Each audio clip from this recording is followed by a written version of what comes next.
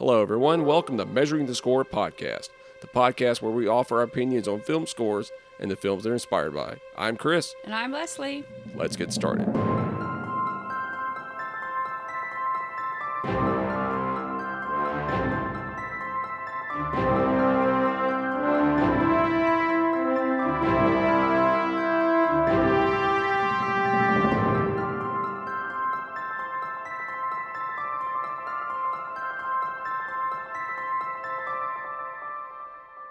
Hey everyone, welcome to Measuring the Score, episode 2. I'm Chris Lott. And I'm Leslie Lott. And today we're going to be talking about Back to the Future. But before we start, Leslie, have you been listening to any other film scores besides what we're going to talk about today? I have not, unfortunately. I've been listening to my Spotify account, which are my favorite songs. So that does not include scores. I have a separate album for that. But no, I have not, to answer your question. I have been listening to, one of them was the Mortal Kombat 11 video game score by Wilbert Roget II, and it's really great because it's not really what you would think it would be for a Mortal Kombat score. It was very action oriented, very and it has a great theme to it. And another score, that I've been listening to is Honey, I Shrunk the Kids by James Horner, which is fantastic because it uses the Raymond Scott Powerhouse theme, but it's kind of remixed and rearranged for, James Horner and everything else. So I like that score. It was really great that they finally added it to Spotify because the CD's been around for a while. It's been a long time since I've listened to the Honey, I Shrunk the Kids score. So when you sent it to me in the text message the other day, I'm like, ooh, I'm going to have to go back and listen to this. Well, you're a big James Horner fan, so. Yeah, of course I am. It's one of my favorites. So, and I did not realize he actually wrote the score to that. So, also, that was like a wow to me when I saw that he wrote that. I'm like, wow, this is not as serious, because he does a lot of serious work. Right. Well, yeah, he is known for a lot of more serious stuff, but for this film, for Honey, I Shrunk the Kids, he had a lot of serious moments in there, but it's got like a lot of quirkiness to it, which the whole movie was quirky. Yeah, I mean, it's Rick Moranis as a scientist. So today we're going to be talking about Back to the Future. Now, you picked this film. Yes, I did. So how we split up our first season, we took turns picking the films and the scores that we wanted to do. So this week is my pick, and it's Back to the Future. And so I'm going to give a little background on the film itself. So, Robert Zemeckis was one of the directors for this film with him and his partner. And for some reason, his partner's name just escaped. Bob Gale. That's it, Bob Gale. It just escaped my mind. Yeah, Robert Zemeckis directed it. Bob Gale wrote the screenplay for the film. So Bob Gale was looking through his father's yearbook and got an idea that, okay, I would love to go back in time and see how my dad was, at that age. So him and Zemeckis sat down and started to, write the story for Back to the Future. So it was a basis off of that moment that Gale was looking through his father's yearbooks. And I did not know that. Yeah, isn't that neat? It was just fascinating. So Zemeckis, he was known for Romancing the Stone the year prior, but he'd been working on this film before he did Romancing the Stone. So, he had only a few films under his belt. He wasn't, yeah, because it was I think he did some others, little lesser known stuff than he did Used Cars, which Spielberg produced. And Gale did that as well. Him right. And Gale, yeah. And then it was Romancing the Stone. Was Bob Gale involved in Romancing the Stone? I don't think he was. I don't think he was, but I'm not going to say definite because I'm not certain. I know Romancing the Stone is the first time that he worked with Alan Silvestri. That's right, yeah. So then I think they came to Spielberg with the idea, or they had already put the bug in his ear about the film, and Spielberg was not really impressed with the score for Romancing the Stone because Silvestri started off mainly in TV. Yes. Which he came up with the theme for one of your favorite TV shows, Chips. Yeah, Chris, he needs to stop telling stories about me. But yes, my brother and I used to love watching Chips. And we would stand in the TV. Now, the TV that we had, I remember, of course, the old TVs were huge. They were furniture pieces in the house. So it was a TV and it had the wood around it, the wooden case, And my brother and I would stand in front of the TV because it'd sit on the floor, and we would watch Chips. We just absolutely loved Chips, and we loved car racing, anything that had a car with like leaves and stuff flying behind it. That was our thing. So yes, I like Chips. I'm sorry, I got sidetracked when you mentioned that. I mean, so Sylvester was really known for like light synth pop scores. Nothing, and he also did a Cat's Eye, Stephen King's Cat's Eye, which is like a made-for-TV type deal. And I remember hearing that score, and if you listen to it, there is some elements of Back to the Future in there, because I remember like years later after Back to the Future had already come out and everything else, and that film came on, I started listening to it, and I was like, that sounds kind of Back to the Future-ish. I think he was honing his skill set with this movie, and it was the first time that he worked with a huge orchestra. He's never worked with anything that big before, because a lot of his music were synth at the time.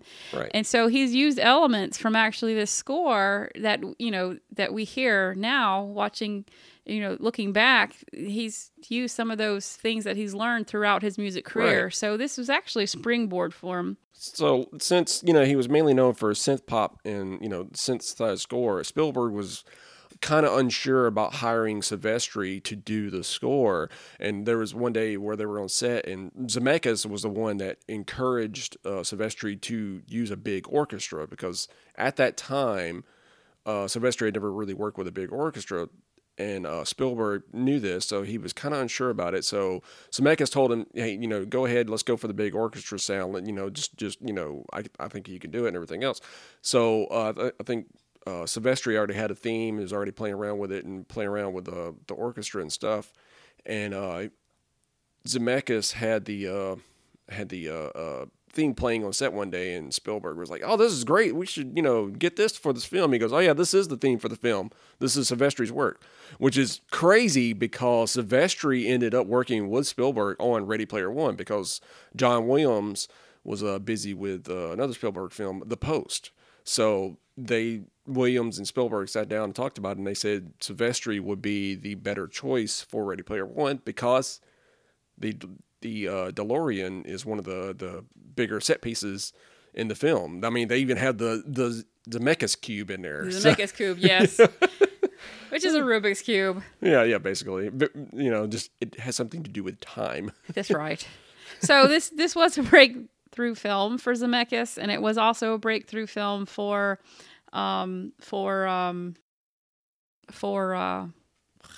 Silvestri. So sorry. I feel tired today. Anyway, so Michael J. Fox was the original pick for this film as Marty McFly, but he was also working full-time on Family Ties, so his schedule was kind of booked. So in the meantime, they cast Eric Stoltz in that role, and Eric Stoltz just did not work out. Zemeckis did not like him. Well, Eric Stoltz was going for a more serious tone. He was he was going more for serious tone, and Zemeckis had in his mind that he wanted Michael J. Fox. So, not only that, they wanted it more of a lighter tone. That's right. Well, it's a comedy, right? And so it was supposed to be a comedy, even though it doesn't. It's got some comedic elements, but to me as a kid, I took it more serious than a comedy. But so they recast. They didn't recast, rather. They rearranged the schedule and got Michael J. Fox in there. So the very first scene that Michael J. Fox recorded in the film was at night. So it was the Twin Pines Mall scene, if I recall, and it was because he just got off of work from working on Family Ties and had to run over to the other set and start filming Back to the Future. I think it was the producers on Family Ties at first said no. They didn't want to work with the scheduling, so that's why Michael J. Fox couldn't do the film. And then when they came back again, they were like, "Okay, we'll kind of work with you a little bit." If I remember correctly, I think it's the Family Ties producers, the one that said it. And I could be wrong. I hadn't seen that, so I can't verify. I'm a scientist. I have to verify facts. So anyway, the other interesting little tidbit about the background that I uncovered was the fact that the original concept had 1955, what happened in 1955 impacting 1985 a little bit more than we see in the film, and made 1985 more futuristic than what it is. And the writers didn't like that at all, and the people that have read the script didn't like it. And part of that included Marty's father becoming a boxer, because Marty's father knocked out Biff in one of the scenes, and so they were going to make him a boxer in the movie in the future from that knockout. I could kind of see that, but at the same time, that just I don't know. I like the ending that they have. I do too.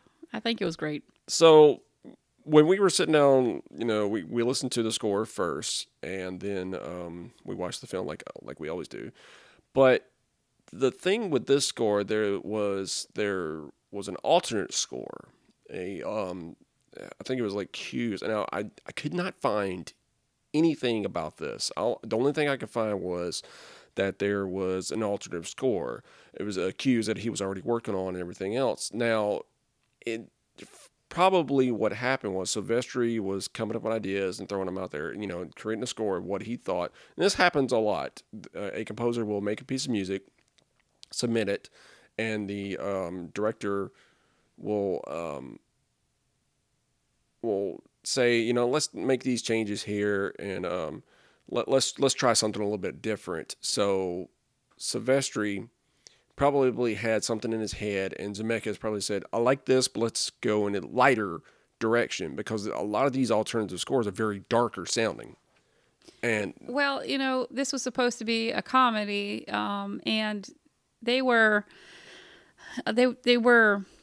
afraid, because the Back to the Future is very lighthearted. It's a lighthearted comedy. It wasn't like the comedies that came out around that time, like Animal House and those raunchy comedies. You have those raunchy comedies. Like Used Cars. And then now you have Back to the Future. I love that movie, by the way. Yeah. It's my brother's favorite movie. I regress. Anyway, but the score started off very, very dark, which was kind of crazy because, Stoltz was fired off from Back to the Future for being too serious, too dark. So one of the score pieces that really stood out that was a lot different was the Peabody Farm, where Marty first crashes into 1955 into the Peabody Pine Farm. Twin Pines Farm is what it was. Yeah, when I listened to that alternate clip that you played for me the other day, it sounded to me more like a science fiction, something you'd see off of a science fiction film, that the alternate. It had a little horror-esque to it, but at the same time, but then I played the score cue that was in the film, and it started off almost the same, and then it got very light with the main theme coming in very slow and everything else, and then the other stuff. And one of the things about this score that I have to kind of go back on what I said on last episode was, I said I was not a big fan of xylophones. This score is mainly xylophones. It's because, it's that lighthearted fantasy. It's got a fantasy element. And anytime if you use an xylophone, and this is my opinion, of course, but if you use it correctly, you can amp up any fantasy element in your music. And, what I found amazing about the score when I sat down and listened to it was that he had so many motifs in the piece, but the motifs that he set up at the beginning of the score, he used throughout the score. He changed the tone. He shortened them. He drew it out, but he altered it in such a way that, to me, it was very reflective of the time continuum. I think that he did that in such a way that it kind of reflected the movie itself. So I'm a scientist. So, you think about time being a string, or when they talk about string theory, and to me, that's that continuity of that motif throughout the score, even though it was written differently, kind of, to me, was symbolic of that time continuum. Right. And like you said, the score, the score has a very time element to it. And listening to the score itself, the first thing out the gate is the main theme, and it's so big, it's so adventureful, it's so it's when you hear it, the first thing you think of is Back to the Future. Exactly. It's like, we were talking about Jaws last week, and how Williams is just the master of creating these elements that will put you back in mind of that piece of music or that movie. And Zemeckis did that here, I feel. Silvestri. Excuse me. Silvestri. I'm telling you, I'm having an off day. Silvestri did that with that theme song. Anytime I hear it, I immediately think of a DeLorean and, think about Brown. Exactly, Back to the Future. Now, there was a lot of elements in there that were kind of dark and because even though this is a lighthearted comedy, there are a lot of dark elements in the film itself, and it is very very forefront in the score. But the one thing about this score is that theme is relevant throughout the entire score. It's there. It's either slowed down or it's just one note higher or lower, but it's still there. Just about every single track has that theme come back in there. That motif, yes. Right. And the neat thing is that. And we can get to that when we start talking about the movie. But as you watch the movie, I mean, you hear him bring in that theme or the little small motifs he had scattered throughout his score, and you're like, oh yeah, that makes sense of why he put it there the way he did. Right, and like he'll just have like the first three notes, and then it'll go into something else. And the quirkiness of it, the do do do do do do do, that little motif right there is something that Silvestri used throughout his entire score, even now. For his, for the Predator, the Predator theme, it has that, but I mean, it's bigger and bolder and more serious and everything else because it's an alien in the jungle. But then Who Framed Roger Rabbit, who was which was also directed by Zemeckis. The Witches, there's a score piece in there because I heard the score. I haven't watched the film yet. There is a score piece, track in there that has that little motif in there, which Zemeckis also directed that film. One of the things that I did like about the score that it was able to go from serious to fantasy, then to comical, then back to serious. I mean, he did blend that very, very well. He did blend it well. And, one thing that stuck out to me is, unlike the Jaws score, which when we listened to Jaws score last week, there was this continuity to Jaws. This here, it was kind of bizarre to me because it seemed like the pieces had no continuity. As in, to me, they didn't seem like they were very connected to each other. It was like, okay, here's some music here. Here's some music there. Here's some music over here. And so it didn't seem very connected in my mind. Right. Granted, there was a method to what he was doing. But so when I listened to it, I picked up on that. I felt like Jaws, that score could stand on its own if you wanted to listen to it as a piece of music. I felt like this score couldn't stand on its own because it was disjointed. Right, and I agree because there were a lot of moments in there where it was just like it would go from the and then it would go into something else really quickly, and then it'd go back to it'd go back to the theme or something. It listening on its own, I mean, it was enjoyable. It was enjoyable to listen to, but on its own, it didn't really, like you said, it didn't really stand on its own. Not like Jaws did. Jaws kept the story going with it felt like a piece of classical music almost. Right. This did not to me. Well, and we're not saying it sounded bad. I mean, because that is not the case. I mean, it was a great sounding score, but on its own, telling a story, to me, It didn't. it didn't. Yeah, it did. Not like, not like a lot of other scores do, but this one did not to me. And the other theme that, the other thing that stood out was the theme that they used for Doc Brown. Doc Brown throughout the whole movie he's like a typical scientist, scatterbrained, all over the place. And I think, Silvestri did an amazing job with that. He was very smart with how he wrote that theme song for Doc because it's all over the place musically. It truly represents the character. It does. And to me, that was it was wonderful. It was wonderful because he picked up on that element and that quirkiness of Doc Brown's character. Which Christopher Lloyd did a fantastic job. He did. I love Christopher Lloyd. I mean, just going back and watching it, like the part, the face he makes when the bottle goes flying off the table when it's on fire, and he's like, ah! That's one of my favorite scenes. His mouth is like disjointed. I love that.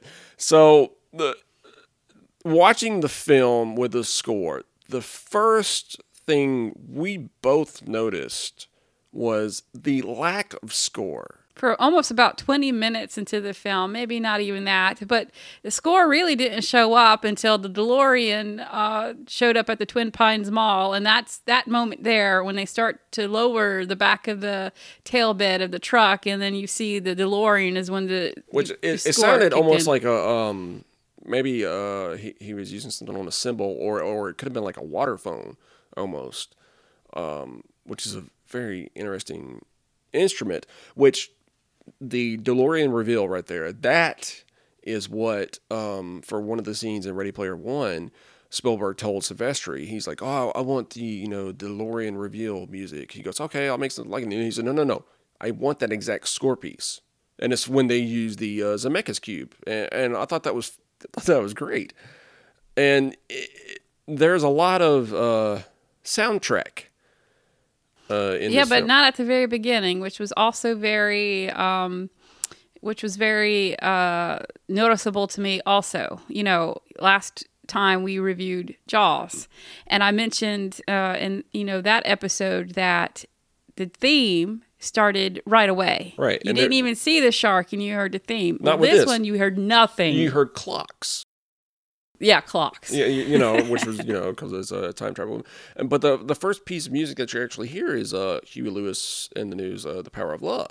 That's right. And part of the soundtrack. That's the soundtrack. That's not the score. Like, the score is not heard until 20 minutes into the film, and then right there, it's like that. Even for that time frame, even for the 80s, that is a little weird. It was bizarre. And then, that scene in itself is intense because, that's when the Libyans show up and then Marty goes back into the future, right. Back to the past rather. And so it builds from there and then it gets intense because then you have the Libyans theme, Right. Which it still has the Doc Brown-esque quirkiness to it, but at the same time, it's got a more action-oriented, serious tone to it. Every time you say Libyans, I think of, who do you think? The Libyans! Well, yeah, you always complain that I quote every single line in that movie. It was very, very hard to watch this film with her because she knows every line to this movie. And I'm not joking about this. We're sitting here watching it, and she starts doing it unconsciously. Yeah, I've got a problem. and then when I like grip my pen, I'm like, stop doing that. I said, we've got to listen to the score. And then she looks over at me in a very smart-aleck tone and just starts mouthing the words to me like, oh, I'm going to do it anyway here. But I didn't verbalize it.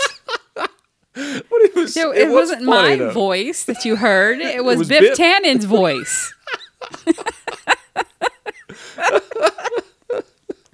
So yes, this film I was kind of trepidatious about doing because I love it so much, and so I'm partial to it. So I came into watching the movie and listening to the score with that trepidation because I like the movie so much, and I'm like, well, I want to be impartial when I listen to the score, but I felt like I did a pretty decent job. I was able to separate, right. my fandom from the right. movie to what we needed to do. One of the things I briefly want to go back for a moment that I forgot to touch upon, listening to the score itself, I was listening to this car, on the way to work, that way I could really hear and listen to the score. And once I finished the score, I was like, okay, that was, I started formulating the notes in my head and everything else. So I started playing the score to the Mortal Kombat 11. And immediately, as soon as those horns started hitting in the Mortal Kombat score, I kept thinking, dun, dun, dun, it was fixing to come in out of nowhere. And so I was like, no, this is a completely different tone, completely different score. But every once in a while, I would just, I would hear they would hit this one note or one register. I would think that Back to the Future was fixing to start coming out of nowhere. So, Zemeckis did his job. Yeah, right. Well, not Zemeckis. Silvestri. I did it again, didn't I? So sorry. So this whole episode is going to be Leslie trying to figure out who scored the film. Who scored the film and who directed it. So it's a new game, everybody. Who scored it? Who directed it? I felt like, at the very beginning of the film, you had that lack of score.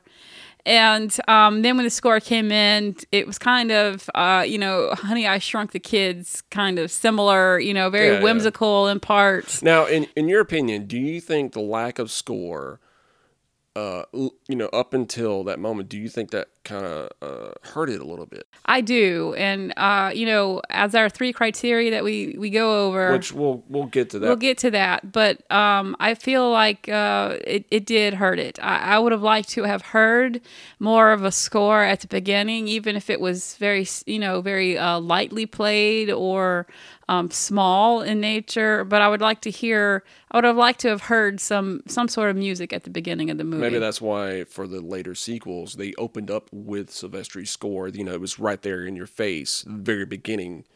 Maybe that's why. Maybe. But so when Marty goes back in time, in the he's in the farm and everything else, the score's there. It's kind of mysterious, but then it's also very it works well for the scene. It really does. And then after that, the score, when it's there, it's kind of lackluster. And I felt the same way. I was kind of disappointed from the score placement at the beginning of the movie. I felt like it didn't add nor take away from the movie at all. Maybe it was just because of the story. I don't know if it was because the story was building or the music itself. I just felt like it could have been kind of maybe amped up a little bit, or it could have been done differently. But then, you had that scene where Biff gets in his car and his car crashes into the manure. Oh yeah, truck. The skateboard chase. The skateboard chase scene, and granted, that is one of my favorite scenes of the film, but it picks up from there. Yeah, I feel like that's the turning point for the score itself, because then after that, you hear the score more throughout the film. Well, not only does the score pick up, the film picks up too. Well, that's true, because it's kind of almost like a climatic. It's close to the climax. Right. But I feel like the score picked up at that point and then carried it through to the end of the movie. Now, I felt like if they could have done that to the beginning part of the movie in some way, it would have been a lot better, in my opinion. Right. Well, yeah, and I don't know. Maybe it was just, in my opinion, maybe it was more because of the story hadn't picked up enough. Maybe it was because it was more character driven at that point, so the score was really not needed that much. Maybe that's more what it is. Like I said, that's just my opinion. And we're not saying the score was bad. No, I was really sad because, up until that point, I'm like, oh man, this is one of my favorite movies. And now I'm I'm watching it from a different perspective. I'm watching it from, trying to rate the score in the film. And I'm like, it just has changed the movie to me. I'm like, this is kind of sad because I don't hear the score. And I'm like, maybe it's because the story was so good that I really liked the movie. And then all of a sudden, you never really paid attention to the score. Then the score, and then it picked. That's right. It was not memorable. I didn't pay attention to it. Right. even discussing it with Dad the other day. Remember, Dad goes, I don't remember that score. Right. The only thing you really remember is that the theme. theme. Dun, dun, dun. And whenever you hear that, and I was even talking with a guy at work, and I was talking about, we're watching Back to the Future, and we're judging it, against, listening for the score and everything else. He goes, yeah, I hadn't really done that. The only thing I remember is that theme, dun, dun, dun. And he did it right there. And see, that tells you right there, the only real memorable thing about the score is the theme and the quirky Doc theme. Well, that's right. And that's what stuck out to me was not only the theme, but the quirky Doc theme. Because Doc was very quirky. Or any time that he went back in time or traveled back and forth, that motif. And that's what stuck out to me, as a child and, up until, this point, till, this exercise. But yeah, I was really sad at first. I'm like, oh no, this is not going well. And I'm like, I don't know if Chris feels the same way. And I keep writing my notes down, and I was really disappointed. And then, the last part of the film, I'm like, okay, there it is. That's what I remember. That intensity, right. That's it. Okay. And when they got to the dance sequence, George McFly and Marty's Lorraine. They were George and Lorraine are fixing Marty's, Yeah, Marty's whatever she is, mom, girlfriend, whatever. She's having off nights, and it's passing over to me. So here we go. But no, it was George and Lorraine's kiss, and the music. Marty's up on stage playing the guitar, and they're playing Earth Angel, and the score for that moment's very, very horror driven. I mean, if you go back and listen to it, it was, But that was a horrible moment. He didn't know if he was going to disappear. Right. And again, it worked well for the scene. And then it was cleverly done. He was very clever with how he did those motifs throughout the score. And then the score built into when George, pushed the guy down and, took Lorraine back, and that's when they kissed. And the music swells, and it is very, very lovely sounding. And then if you listen to the score on its own, you start hearing remnants of Earth Angel. Now, it's very subtle. But when you watch it against the film, that's when Marty jumps back up on stage and starts playing the song and everything else. The score is really just kind of building around that song. And it's working. Now that is the one part where I was like, okay. And then it swells to this really nice, and it kind of plays the theme just very subtly in there. And then it fades off, and the But Earth Angel. as a composer yourself, and me as a musician, anytime that you think about music, or I know that when you compose, you want to know what the scene's about, what elements might be in the scene, so you can include that into your score.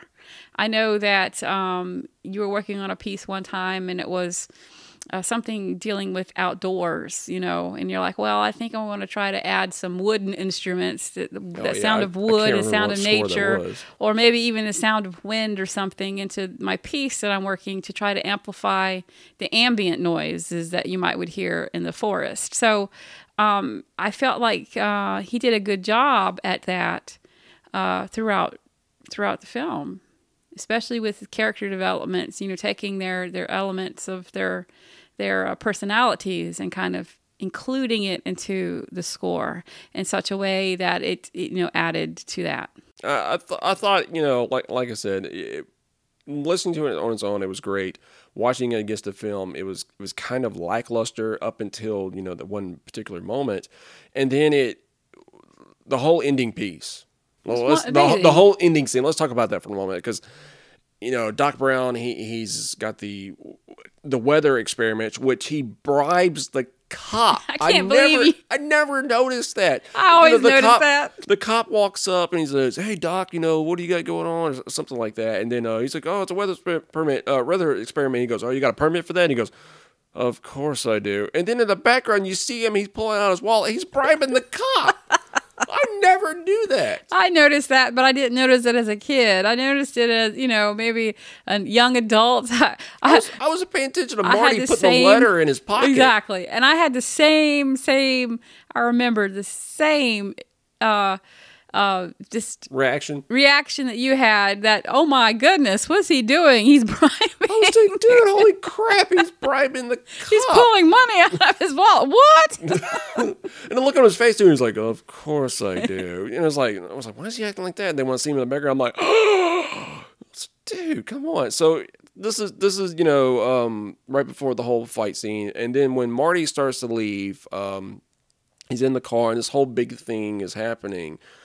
It is mainly Doc's theme. It's that quirkiness that is mainly playing, and then it slowly starts. The theme starts coming in and out, in and out, in and out. And right when you first see Doc, before Marty shows up in the DeLorean, he's looking at the time and he's like, "Damn," and it do do do, damn, do do do, damn, and it was pretty funny, but it was. It matched his personality. It did. Exactly. It matched it perfectly. Because, he probably had a million things going on in his mind. Like, okay, we got to get this going. Marty's got to get into the future. This has got to be done exactly right. We got one shot at this, So you could tell that he had lots of things on his mind and it just wasn't going right. And then his theme song just come in and, kind of amplified that moment. And the score worked perfectly trying to convey all that. And that's when the whole storm starts to, blow up and everything else. And then the wires are, not attached because the branch comes down and, knocks the cables loose and everything else. And it worked perfectly building all this up and everything else. And then Marty's able to go back in time and everything else. And when he gets back, the score, it kind of shifts a little bit. It's not as quirky. It's very soft. It's very sweet, but it's still the Back to the Future theme. It's the conclusion to that adventure that Marty just went on because he went on an adventure. Yeah. If you want to think about it that way, and very much. The home element where he was happy to be home and the resolution to that adventure. And so the score changed accordingly. Right. And then when Marty sees I believe the track title is 4x4, when he sees the black truck. His dream truck. Yeah, his dream truck out in Toyota. Yeah. 1985, ladies and gentlemen. And it was, but that was his dream vehicle. That was his dream truck. And, the score still stays in that very soft element until Doc shows back up. That's when the quirky, scientist theme comes back out of nowhere. And, but bigger, in my opinion. What I was surprised was that he didn't change it up to match the fact that Doc just came back from 30 years. I think it was 30 years. Yeah. 30 years into the future. Because he said it was a nice round number. But, that's what he said. It was a nice round number. Look me up in 30 years. Yeah. I'll be in my 40s or something like that. Yeah, I think he said 47. Yeah. He's going to be 47 years old. But I was surprised that the score did not change, reflect the fact that he went back to the future, because he could have put some weird instruments in, though, or he could have, stretched the tone or done something weird. But it wouldn't have matched the character, though. It wouldn't have matched the character, but it would have matched what was going on. Well, yeah, but that's not Doc's character, though. He was still Doc. He was still the same. So, but I was surprised that he didn't take creative freedom there to maybe add something that could be futuresque. Oh, yeah, I guess you could say that. I don't know. That one I'm going to kind of disagree with you on, because I feel like, when it comes back, about the only thing he really did different was it was a little bit bigger. It was a little bolder, I guess you could say. More confident. Maybe it was. Maybe it's because he just come back from 30 years in the future. I'm a little more confident my machine actually works, and I don't have to use a Mr. Fusion. Yeah. I run off of garbage. Yeah. And like I said at the very beginning, I have to go back and eat my words, and the score is mainly xylophones, and it works so well. Because it added that fantasy element. Right. Even though it was a comedy, it was a fantasy-based comedy, and lighthearted comedy. It wasn't raunchy like the the comedies that were coming out at that time. So the xylophone just added to that, and it made it really, to me, just quaint and quirky and fun. Oh, it was very quirky. That is the one thing I said from the very beginning when I started listening to the score. I was like, this is so quirky, but it was fun. It was fun. It was a fun quirky. Fun quirky. Fun quirky. Yeah, that works. How do you describe the score? Fun quirky? A funly quirky film. Funly's a word? Yes, funly is a word for tonight. Yeah, funly quirky. That's Zemeckis score. Because he is a notable composer. Yeah, right. Sorry, guys. Anyway, so with every episode, we always at the end of it, we always base it on 3 different criteria. Does it work for the film? I agree. It works for the film. I was kind of hesitant at first, but after we watched the film in the entirety, I feel like the score works perfectly for the film. With the inner war, the change in motifs that he uses, the different themes that he uses, even pulling in, Doc's character traits and his quirkiness and some of the other characters' characteristics. I think it works well. Yeah, and I agree. Now, listening to it on its own, it we talked about this. It doesn't really stand on its own, but against the film, absolutely. I do not believe that you could have had a different score for this film. I don't either. And, as I've said before... maybe that's a nostalgia. And that's where I was having difficulty watching this, because I have watched it so much. And as you said, I quote every single line in the movie. I sat there this time around trying to imagine what it would sound like with a different score, and I couldn't. And I think that's partly to blame, my love for this film was partly to blame for that. So I don't think that another score could come in and... Now, see, you're a really huge fan of this one, see, whereas I liked the second one more. So my love for this film is not as great as yours, but at the same time, I still could not imagine, because I even though I own the film, I have not watched it that much. I still like the third one. every time the first Back to the Future was on, if it was on like TBS or anything else, it was always at the end. It was always the scene where... I remember when they used to play it on TV, and they would butcher the movie so much when they would put it on TV, because there was so much status quo that went into it, that they couldn't say certain words. Remember, they would dub words with weird words, And I remember watching that and then comparing it to the full movie, and I'm like, oh my, he said that? Oh yeah, like wow. You're gonna, when this baby hits 88 miles an hour, you're gonna see some serious stuff. Yeah, no, you see his mouth don't line up quite with the word, and the voice doesn't sound right either, and you're like, that's not right. And then when you see the film, and and actually what he says, we're like, wait, whoa, yeah, okay. But then they used to dub words that you wouldn't think that were bad, and right. I remember one time I was watching something and they dubbed the word fart out, and I can't remember what they changed it to, but he was supposed to say fart and he didn't. And as a kid, I'm like, that's the funniest word in the English language. Why did they do that? But does it work for the film? It absolutely does. And so, as I was saying, you're a bigger fan of this film. I still could not picture another score for this movie. And that was difficult for me, but I think it was because I love the film so much. Right.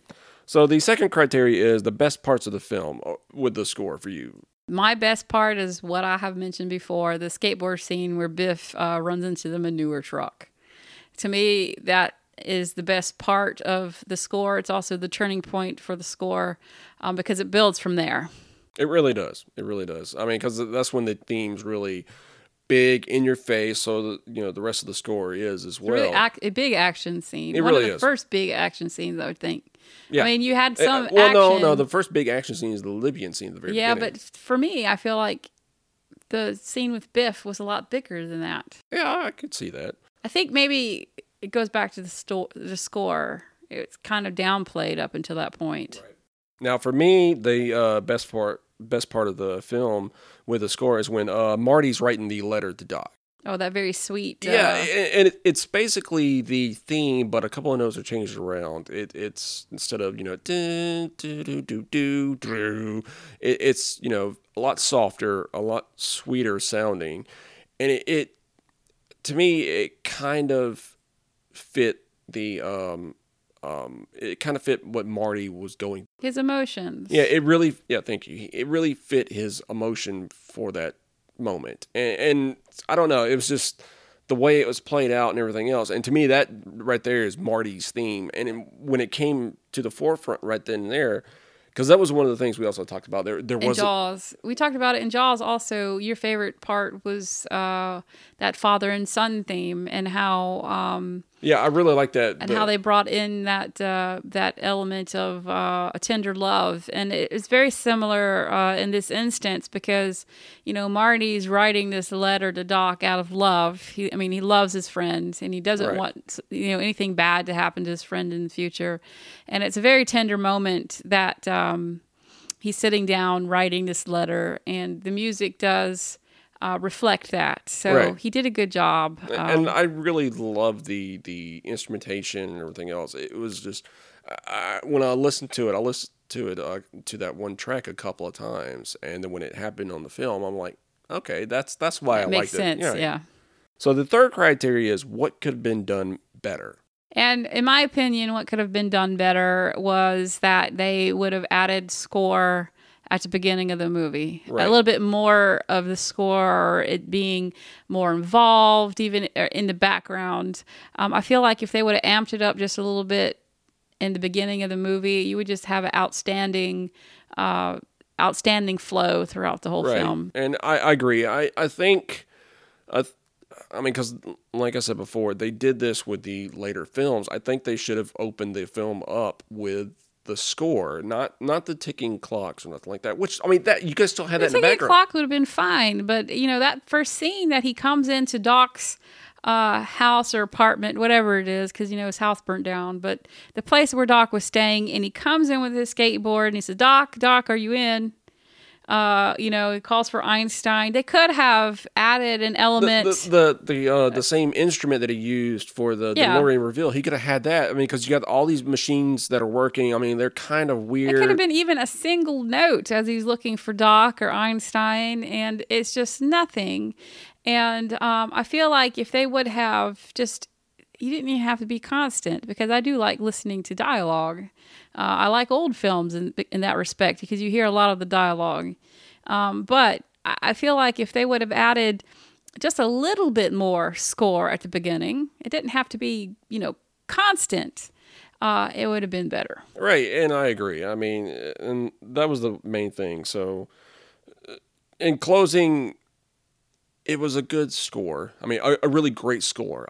A very memorable theme. It was a memorable theme. I think it was a great score. I don't think it could stand on its own because it was definitely made for this 50 film. years from now, if you pick it up and not realize that it was written for a movie and you start listening to it, you're like, this is really bizarre. And you would. Yeah. It's just, to me, it's scattered. But when you listen to it with the movie, it makes sense. It really does. And I agree. If you just pick it up and listen to it 50 years from now and you never heard of Back to the Future, which I can't not believe, I think it would be very weird, very, maybe a little too quirky in moments. But against the film, it works phenomenally. It works phenomenally. And I think that it's going to be another one of those timeless pieces that you're going to remember, especially when we get into nursing home age. Oh yeah, I remember Back to the Future. Oh look, he went flying through the air. He slipped on some ice. Poor Bob. Poor Bob. Bob is our friend at the nursing home. Oh, okay. That went flying through the air like the DeLorean. Because he slipped on ice or something? Because he slipped on ice. He slipped on Jell-O. That's what it was. He slipped on some Jell-O. He slipped on his lunch. Poor Bob. So that was our episode for Back to the Future. If you feel free to catch us on social media, we're on Facebook, Instagram, Twitter. You can also send us an email at measuringthescore@gmail.com. If you have any ideas for, a score, you can tell us what you thought about this episode, past episodes, what you would like to hear for future episodes. Maybe you have a score yourself that you would like for us to talk about. Maybe a film you would like for us to talk We about. love films, even if it's indie. We love it. Exactly. We do not care. We do not discriminate. We do not discriminate when it comes to lots of things, and film is one of them. So for Measuring the Score, I'm Chris Lott. And I'm Leslie Lott. Thank you very much.